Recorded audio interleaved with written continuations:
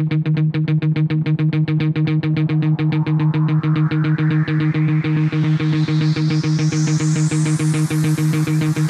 teammates, continue to move swiftly. We'll talk more soon. I'm going to put on the positive side, right? Focus, take whatever it is you're making right now, and I'm telling you, we will see a completely different world, all right? Fellow teammates, continue to move swiftly. We'll talk more soon. Come on, somebody. Come on, so we're going to do really confident that we already do. I can do some things to supplement what the education system is not providing.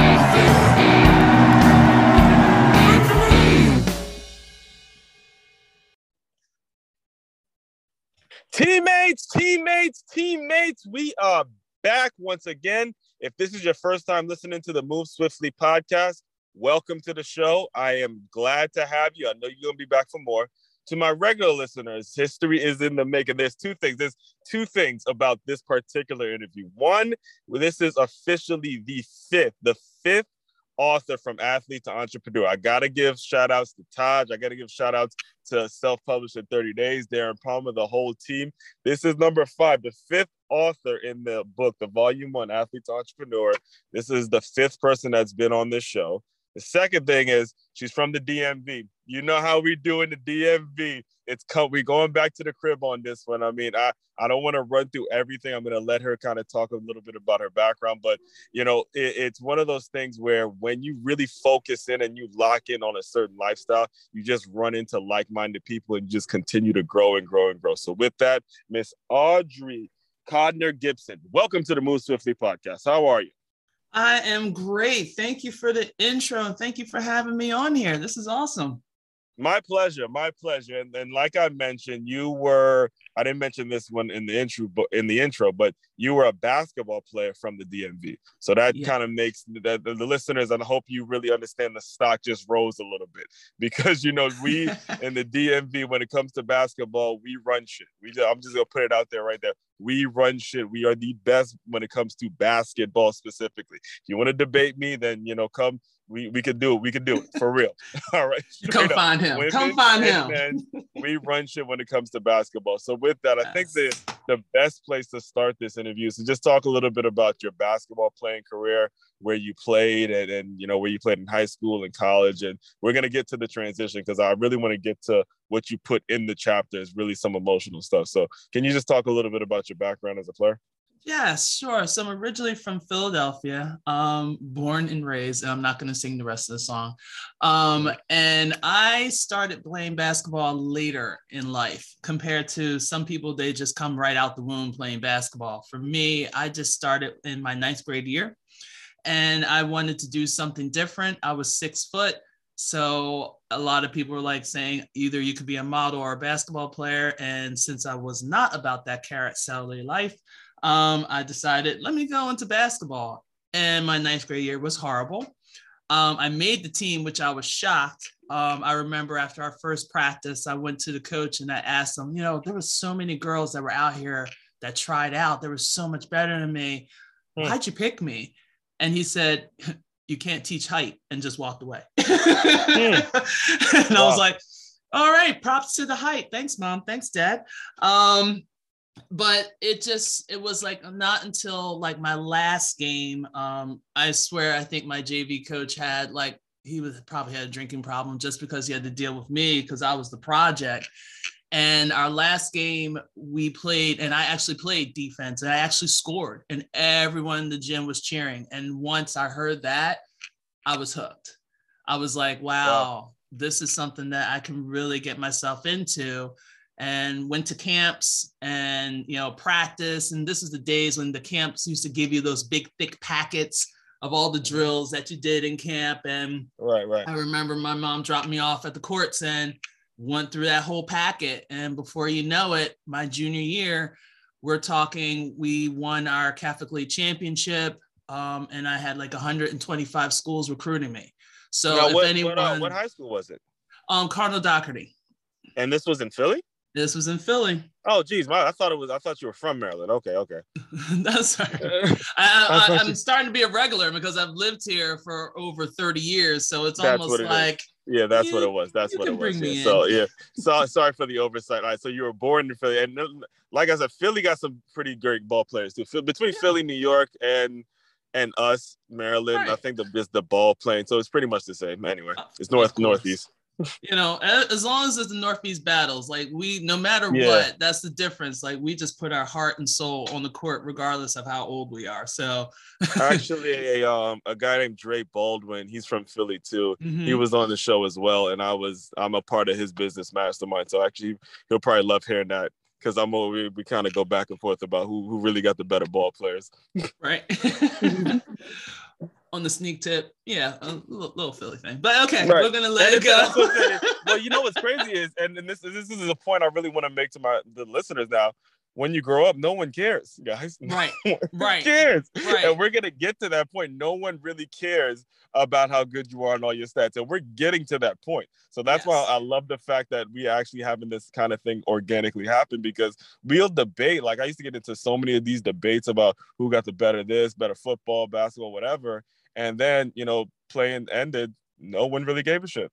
Exactly. And that's really what the cool thing about it is we get a chance to tell the young people about that through this show.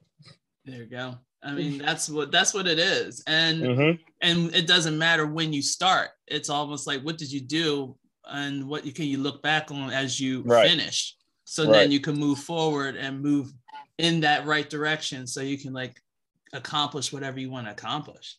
Amen, sister. So sorry. So you have all these schools recruiting you. Yes. You're in this. Say the name of the school again in high school. Cardinal Doherty. It's no longer in existence, so it's like a rare commodity now. Oh, that did actually happen. With Montrose Christian with Kevin Durant school, same thing. Yep. And again, that's another topic. We probably go on hours when it comes to that, but go ahead.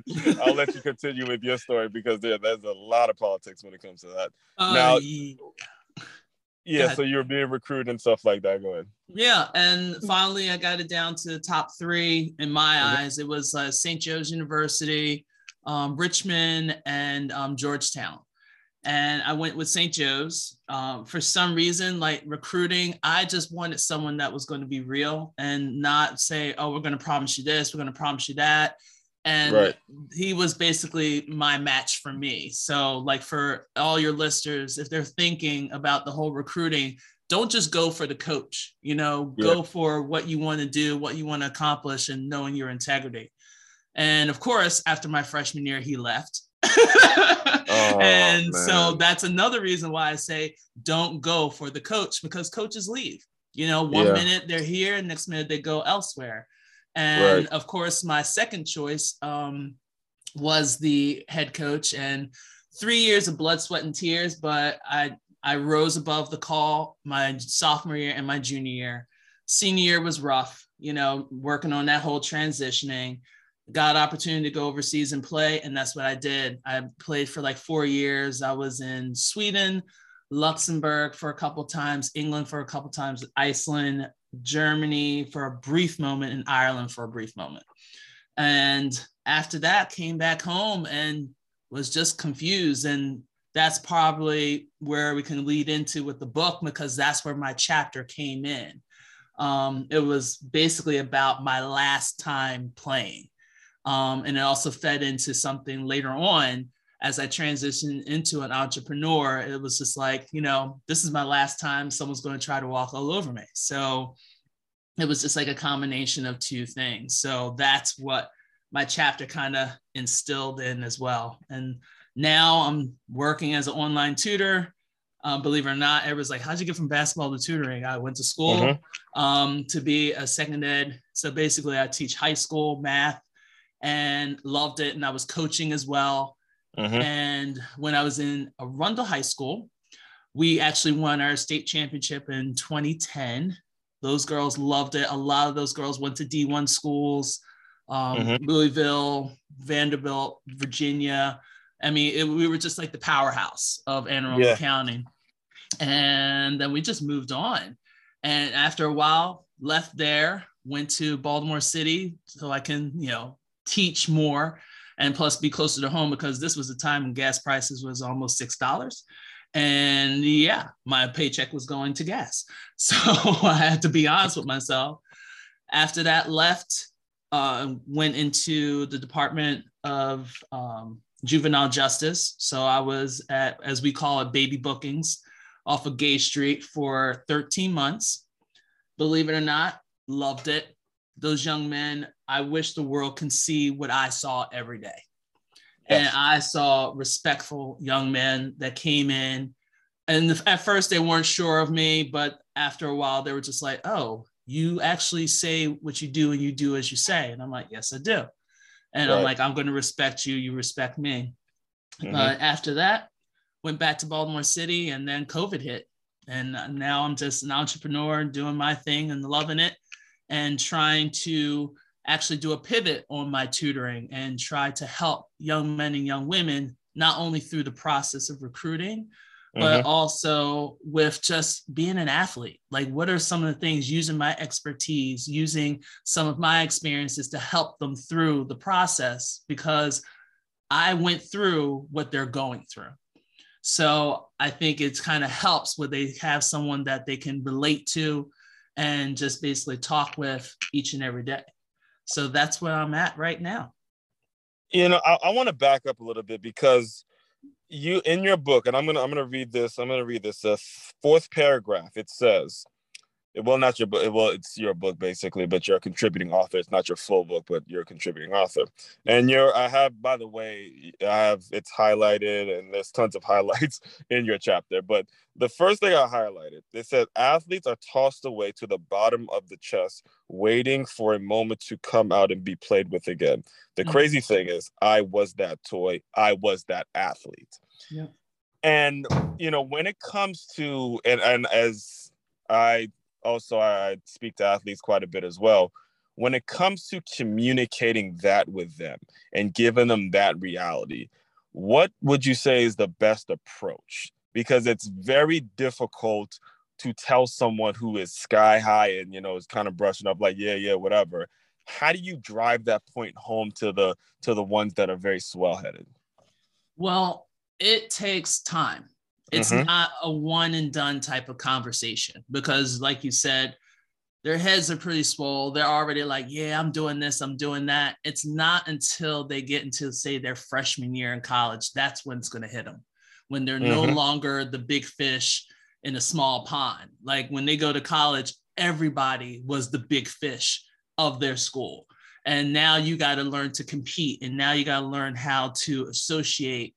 And a lot of these kids are not going to realize that until a little bit later. And I know that, but as long as I keep putting that thought in their head and just saying, keep playing for you, make sure you network, make sure you're using college, like you're using your athletic ability to get a college degree. You're not going to college just to play a sport.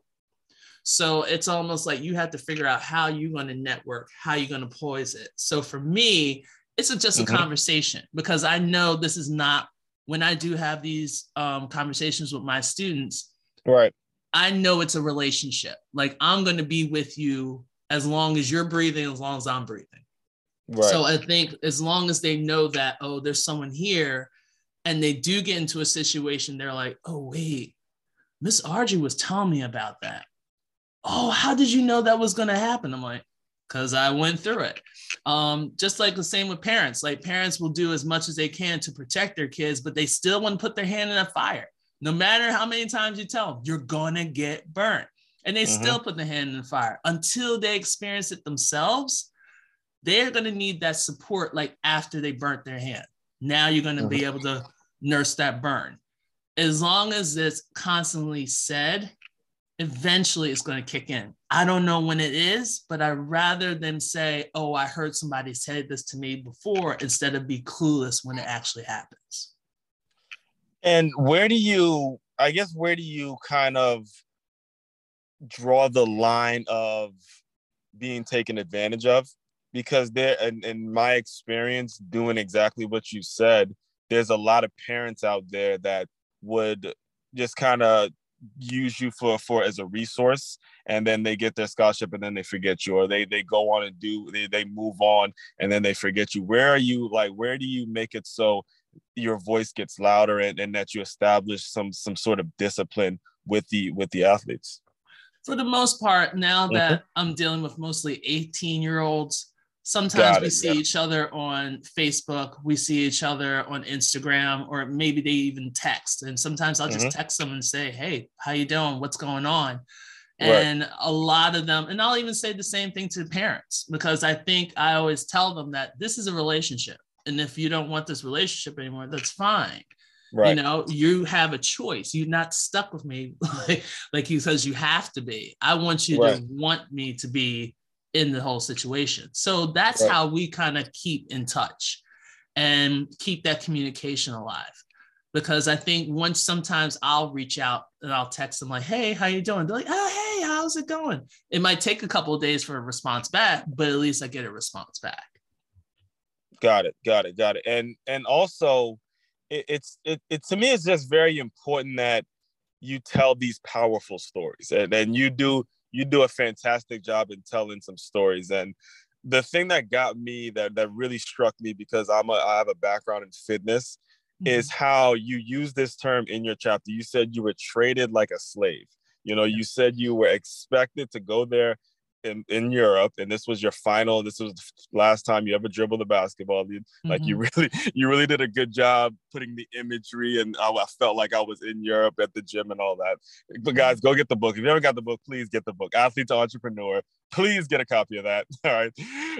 But what you said in the book, in terms of you going there, you're this hot shot, you think you're going to be playing pro ball, and you found out you have to live with your coach, and then you find out that the deal was cut in which you work for this fitness center, and you're only getting paid, you know, that was just part of the arrangement. And then you find out that they wanted somebody else, and then they didn't even let you practice one last time. Nope. You know, can you speak a little bit about that? Heartbreaking. Every time I think about it, every time I write about it, once in a while I'll crack the book open and just read it again. It's heartbreaking, because my parents didn't even know. You know, I kept all this stuff to myself, but of course, mom was the first person to get the copy of the book. And the very next day, oh my gosh, she read it? That was the first time she knew? That was the first time she knew. Because I'm a very private person. So when she read it later on that day, she's like, oh, I got the book. I'm like, okay. And all of a sudden the phone rings, and I was tutoring, so I had to like call her later, and she was like, I didn't know. Goodness. I didn't know you went through all of this. Why didn't you tell me? And it's like, oh, make sure you tell your kids to talk to their parents. But I'm like, Mom, you have to understand, when it gets to that point, when they're either being recruited, they're playing, whatever, they're trying to be adults. And they want to handle things on their own. It's great to know that you are there as support, but sometimes they don't want to say anything because they don't want you to worry. They're going to worry. Like, I'm a worrier anyway. Then I'm going to worry about you worrying. That's not going to help anything. That's just going to cause more anxiety and more stress. So when I was overseas, I mean, it was just like, okay, they called me in, you know, the whole thing, the team's playing. I'm like, why is the team practicing? Okay. And literally, like, something just told me to turn around. And the person that they were like crying about was there in my practice gear with my supposed teammates. And basically, they knew ahead of time that she was going to come, and they were trying to do it on a sneak tip. Like, okay, we're just going to tell you to leave. Go ahead and leave. And I'm just like, I didn't understand what was going on. And then plus, I knew I wasn't getting paid what I was promised, because, oh, well, you're working at the fitness center. And I'm like, well, their fitness centers are different from ours. Like, I felt like I was a stewardess of a airline, because I had to dress up in a dress shirt and a skirt and be like welcoming people in. Like, I wasn't like, say, a fitness instructor or anything. Right. And it's nothing where you could work out and do something that's conducive to your game. You know? Exactly. Like, I had to do that, you know, differently. So it was just a matter of as soon as I got off the plane, it was just like, we're go, go, go, go, go. It didn't matter if you were tired. They didn't care. It was just like, okay, we have a opening for a supermarket. Oh, we got a new basketball hoop put in. Oh, we need for you to step in, be in front of the camera. And I'm like, dude, we have a game in like 10 minutes. Yeah, it's not going to take long. Oh my goodness. I'm like, just like running around, like, it didn't matter what you said. Okay, we want you to coach our junior national team. I'm like, okay, when's that happening? Oh, that's happening at this time. I'm like, all right, so how am I going to get there when you gave me a car that is broken down? You know, I have no funds to put gas in it if I wanted to, even if it was working. So they're like, oh, we'll give you a bus card. So of course the buses stopped running at a certain time. So of course, after junior national practice, I'm walking home. That's the one part I didn't put in the book. I'm walking home and it's like 10 o'clock at night. I'm a crazy 6'1" American walking home, and no meanwhile, family, you don't know anyone. No family, don't know anyone. It was just crazy. And it wasn't like this in every area. Some of the areas was, but what kept me going was the love of the game. I came to play, and that's what I did. That was my job, but that was my love. That was my passion. That's what kept me going, is that I got to put this ball in my hand and then show other people who I am. And I always had to represent. So the one place that was truly a home for me, and it still is my friends that I had in Iceland. You would never know that Iceland was the best place. Loved it. Loved Iceland. Still to this day, I still talk to those guys. But it was a huge challenge. It's a huge challenge. Like, it's not easy, guys. It's really not, because especially for female athletes, it's like they treated the women like nothing, but they treat the men like kings. And like, they will get bonuses for getting more than 10 rebounds. They'll get a bonus. Or if they got like 3 or 5 assists, they'll get a bonus. And I'm like, how are you guys getting these bonuses? I'm like, you're playing the game and you're getting an extra bonus for doing what you're supposed to do. And they're like, yeah. How come I can't get that? And I'm glad you said that, because there's so many people that don't know the realities of pro ball. And they run around, especially now, you know, I live in Florida now, and these athletes, they think they're going to go pro, and they think they want to go pro, and they forego their academics. They just kind of blow it off because they think, and sadly, they get support with that. They get support from parents and things like that.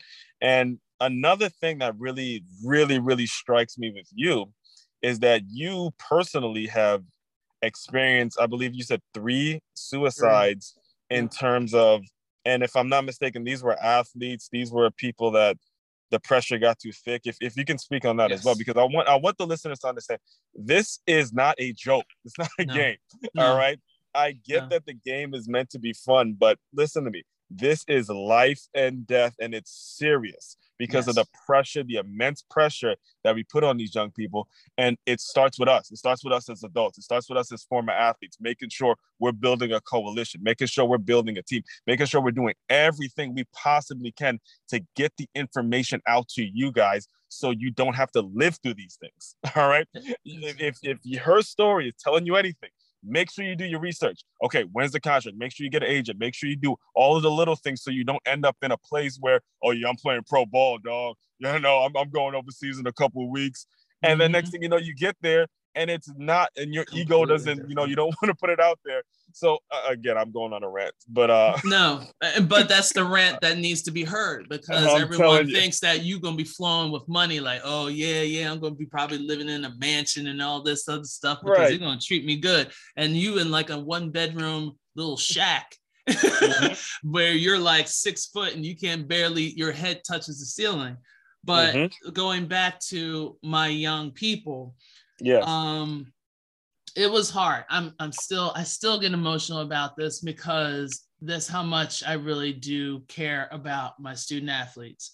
There for years, and there were 3 different young men, different places, different parts of my life, that they were told, as long as you keep a ball in your hand, you're going to do it. You're going to make it. You know, you're going to be our golden ticket out of here. You know, you're going to be able to buy me a car. You're going to be able to do this. And, you know, they played club sports. They played when they were little kids. They played in middle school. They played on their high school teams. And that's where we all met. And they were able to play overseas. I mean, not overseas. They were able to play in college. But once they graduated from college, that was it. Like, there was no, hey, come for our NBA tryout. There was no discussion. There was no plan, because like you said, they have it so engraved in their heads that you're the best. You'll be able to do this. You're going to be able to play in the pros. You're going to go to that whole agency. Everything is going to be there. And then that transition of life after sports basically hit them harder because it happened sooner than they were expecting it. And they didn't know how to adjust. And they could be surrounded, and they had friends, you know, they had friends that like, you know, always talking to them, yo, that's all right. You can work with me. We can go here. And they're always trying to support them. But when your dream for the longest time was to do this, and you did what everyone told you to do because they said this is going to be the next step, and that next step doesn't happen, you don't know what goes on in people's minds. You don't know the sadness. You don't know the loneliness, because even the athletes, when we go back after we're done with our game and we head back to wherever our dwelling is, our apartments and so forth, it's quiet. Then you have to understand, who are you without basketball? Who are you without swimming, without any kind of sport? Who are you? And in the beginning, you have a good sense who you are. But as life continues on, things change. And then you get so engulfed with basketball, because that's what we do. When you get into college, they just care about winning. Basketball, football are the major money makers of all colleges. Now, here we go. They're going to practice. You're going to practice every time. You're going to have games every time. You're going to have your skill workouts. Yeah, you're going to have some classes you have to go to. But these coaches and these programs, they will use every bit of your skill work as possible. And once they're done with you, it's just like, you know, working in a factory. They'll give you a clock and a piece of chicken. Instead, for us, they'll give you a trophy, maybe a picture of your action shot, and maybe a blanket or something silly like that. And then they're done with you. You know, I love what, I hate to cut you off on that, but I love what you said earlier about not doing it for the coaches. You know, and I want to go back to that and clarify that, because it's not caring about the coaches. I've been around some incredible coaches that have taught me a lot. But your focus should be on the things you're learning as a player. All right. So as a player, you have to be there on time. When I was at Carson Newman, we had this thing called Eagle time. All right. 5 minutes early. We had to be there 5 minutes early. I've been yelled at for being not early enough. I was yelled at for being 2 minutes early. All right. Now I'm in the real world, and I see people showing up when they feel like it, all this kind of stuff, and how it throws off everything. So just that one thing, you know, and this was the late, great Coach Sparks, just that one thing. Hold on to those moments and understand what you are willing to do and how much of an advantage you're getting in the real world. It's not a matter of saying, okay, well, I don't care about this coach, because that could be the way you're taking it. But care about your coach and all that, but really understand it's you putting in the work, not the coach. Exactly. You're the one putting in the work. I had a coach in high school who would always run around talking about, well, yeah, I got this one signed to this one. I got this one a scholarship. That's not the kind of thinking I'm talking about. I'm talking about you were the one on the tape as a player.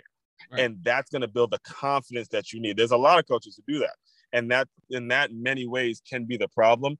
And the focus now, especially I'm sure with social media, it's probably even becoming more and more of a problem. But the focus should be on the work you're putting in and what you're willing to do. And that's going to be the thing that propels you into the next phase of your life. If you hone in on that, I'm telling you, your transition will not be as rough. It's going to be rough. I'm not going to lie to you. But it won't be as rough if you hone in on what you're willing to do now. Right. And it is the work, but also make sure you're surrounding yourself with people that understands what you're working for. What are you Mhm. working towards? Mhm. And sometimes like people just have to make that decision. You know, you might have to leave your friends. You might have to leave some relationships. But if it's something that you really want to do, and you know it's going to be something that's going to change, be like a change maker, do Yes. it. Do it. Yes. Yes, and actually that leads me to the next point. I mean, you started alluding to it earlier, but can you please just tell people what's next, what's coming down the pipeline? I know you said you wanted to do something more with your tutoring business. Just kind of talk about what we can see in the future. Well, I'm basically doing a lot with my videos. I'm currently doing a YouTube channel, and it's becoming Otto, and Otto is my nickname. So I'm basically trying to show people how to go through it. Like I understand, I'm showing my understanding with it, and just having those discussions of, especially like for female athletes. I have an event coming up next Wednesday, which is on the 9th, 8 o'clock Eastern Standard Time. And we're talking about raising a female athlete. So it's like myself and like 4 other people that we're former athletes as well, just going to talk about how to raise like a female athlete, and just some of the things that I've seen on Facebook groups that people have discussions about, like, why is my child, all her ankles are always bad? And I'm like, childbearing hips, you know, our anatomy is different. And just having like those discussions about how female athletes are being treated and what can we do to keep that competition alive and keep that fire alive within us. And in addition to it, just keep having more live events and having some more Q&As, and especially monthly, and just, you know, keep on the lookout for other things. I'm always open for opportunities, and never know. I'm working on a next collab book. I'm going to be working on that, but I'm putting everything together so Taj and I can kind of put that out there, and we're just going to move forward. I just really just want to, and if I may be so blunt, I want to save a life. I don't want to go to another funeral. I don't want to have another GoFundMe. I want to get everyone informed as much as possible so they can not only enjoy being an athlete, but know how to pass that information on to future athletes. That's it. That's it. And I love how you just put it bluntly, save a life, because that's exactly what you're doing. That's exactly what you're all about, sister. And you just keep spreading the good word, man. You got my support. I'm here. I'm enjoying the journey. I know you're gonna be doing some great things, man. So you've listened. I know you mentioned you listened to a few episodes. The way I close it all out, the way I close out the show, is I want you to use your imagination. All right. I want you to really think about who you are now, and then go back to the moment in which I believe you opened an envelope. You were flying back from Europe. You opened an envelope. You expected there to be money there, and it was just a good riddance. You know, you were as low as humanly possible. And I want you to pretend that girl just kind of came in the Zoom meeting and she's here. Just speak to that girl a little bit, give, and we'll close out. I mean, I want to talk to her, and I wish I can curse as much as I want to. Go ahead. Oh yeah, that's right. You're allowed to curse. Go ahead. Do your thing. This is the Move Swiftly podcast. You're allowed to. Right. And I'm just like, girl, fuck them. Because you are going to be doing so much better. Because right now your head is down. You're in an airplane. You feel cramped. You don't have any money to help your family out. But now look at what you've done. You're helping out a lot of student athletes, not only academically, but also athletically. And you're saving some of these kids. Like, some of the kids that you get are looking low. The kids that you're about to get, you're going to change so many things. So right now, take that letter, crumple it up, throw it away, because you have so much greatness that's coming before you. Things that you may not understand now, but later on, it's going to open up a whole new world that now your purpose, your God's purpose, is really going to shine, and the world is going to appreciate you. Man, I love it. I love it. I love that. Man, I'm ready. Now you got me ready to roll. All right. All right. Fellow teammates, continue to move swiftly. We will talk more soon.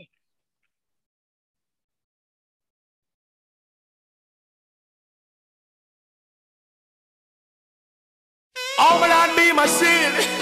I ask them feed. I know they still have some evil purpose in mind. Wanna let me? Oh yes, I'm not sure if I will live to see tomorrow. Living in this world of conflicts and sorrows. Bodies lay cold as gunmen strike bold, and the wicked people work is taking off like an arrow. I wonder if I will see tomorrow. Living in this world of conflicts and sorrow. Bodies lay cold as gunmen strike bold, and wicked people work is taking off. I'm not afraid to die, but afraid to live until death. It's not hard for you to guess what will happen next. Heartaches and pain, works upon godliness. Some don't know why them a live, that's why them have to hurt the flesh. But who are they? Tell me. Once I represent, I struggle with fear as I experience. How them do them dirty works, to which I resent. And no one but them are gonna face the consequence. They build walls instead of bridges, it's ridicule. Then war with tombs they live like a fool. But if I try the wrong road, away I want to pull, because the vessel of the iniquity never yet full.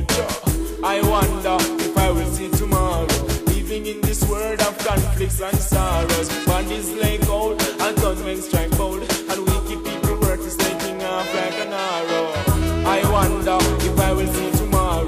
Living in this world of conflicts and sorrows. Bodies lay cold as gunmen strike bold, and wicked people work is taking off. Oh yes, that burning concern is no longer there. They're filled with the medicine where Babylon prepare. Instruments of cruelty, presence everywhere, strong enough to temple life, but not enough to care. As the road gets dark, I expect anything. I know not many enemies, so it leaves me wondering. Many life was lost, who is the next victim? It could be you, it could be I, to how them set the system. Them kill without a cause, what is the meaning? So no one knows what tomorrow may bring. I'm not sure if I will live to see tomorrow. Living in this world of conflicts and sorrows. Bodies lay cold as gunmen strike bold, and the wicked people work is taking off like an arrow.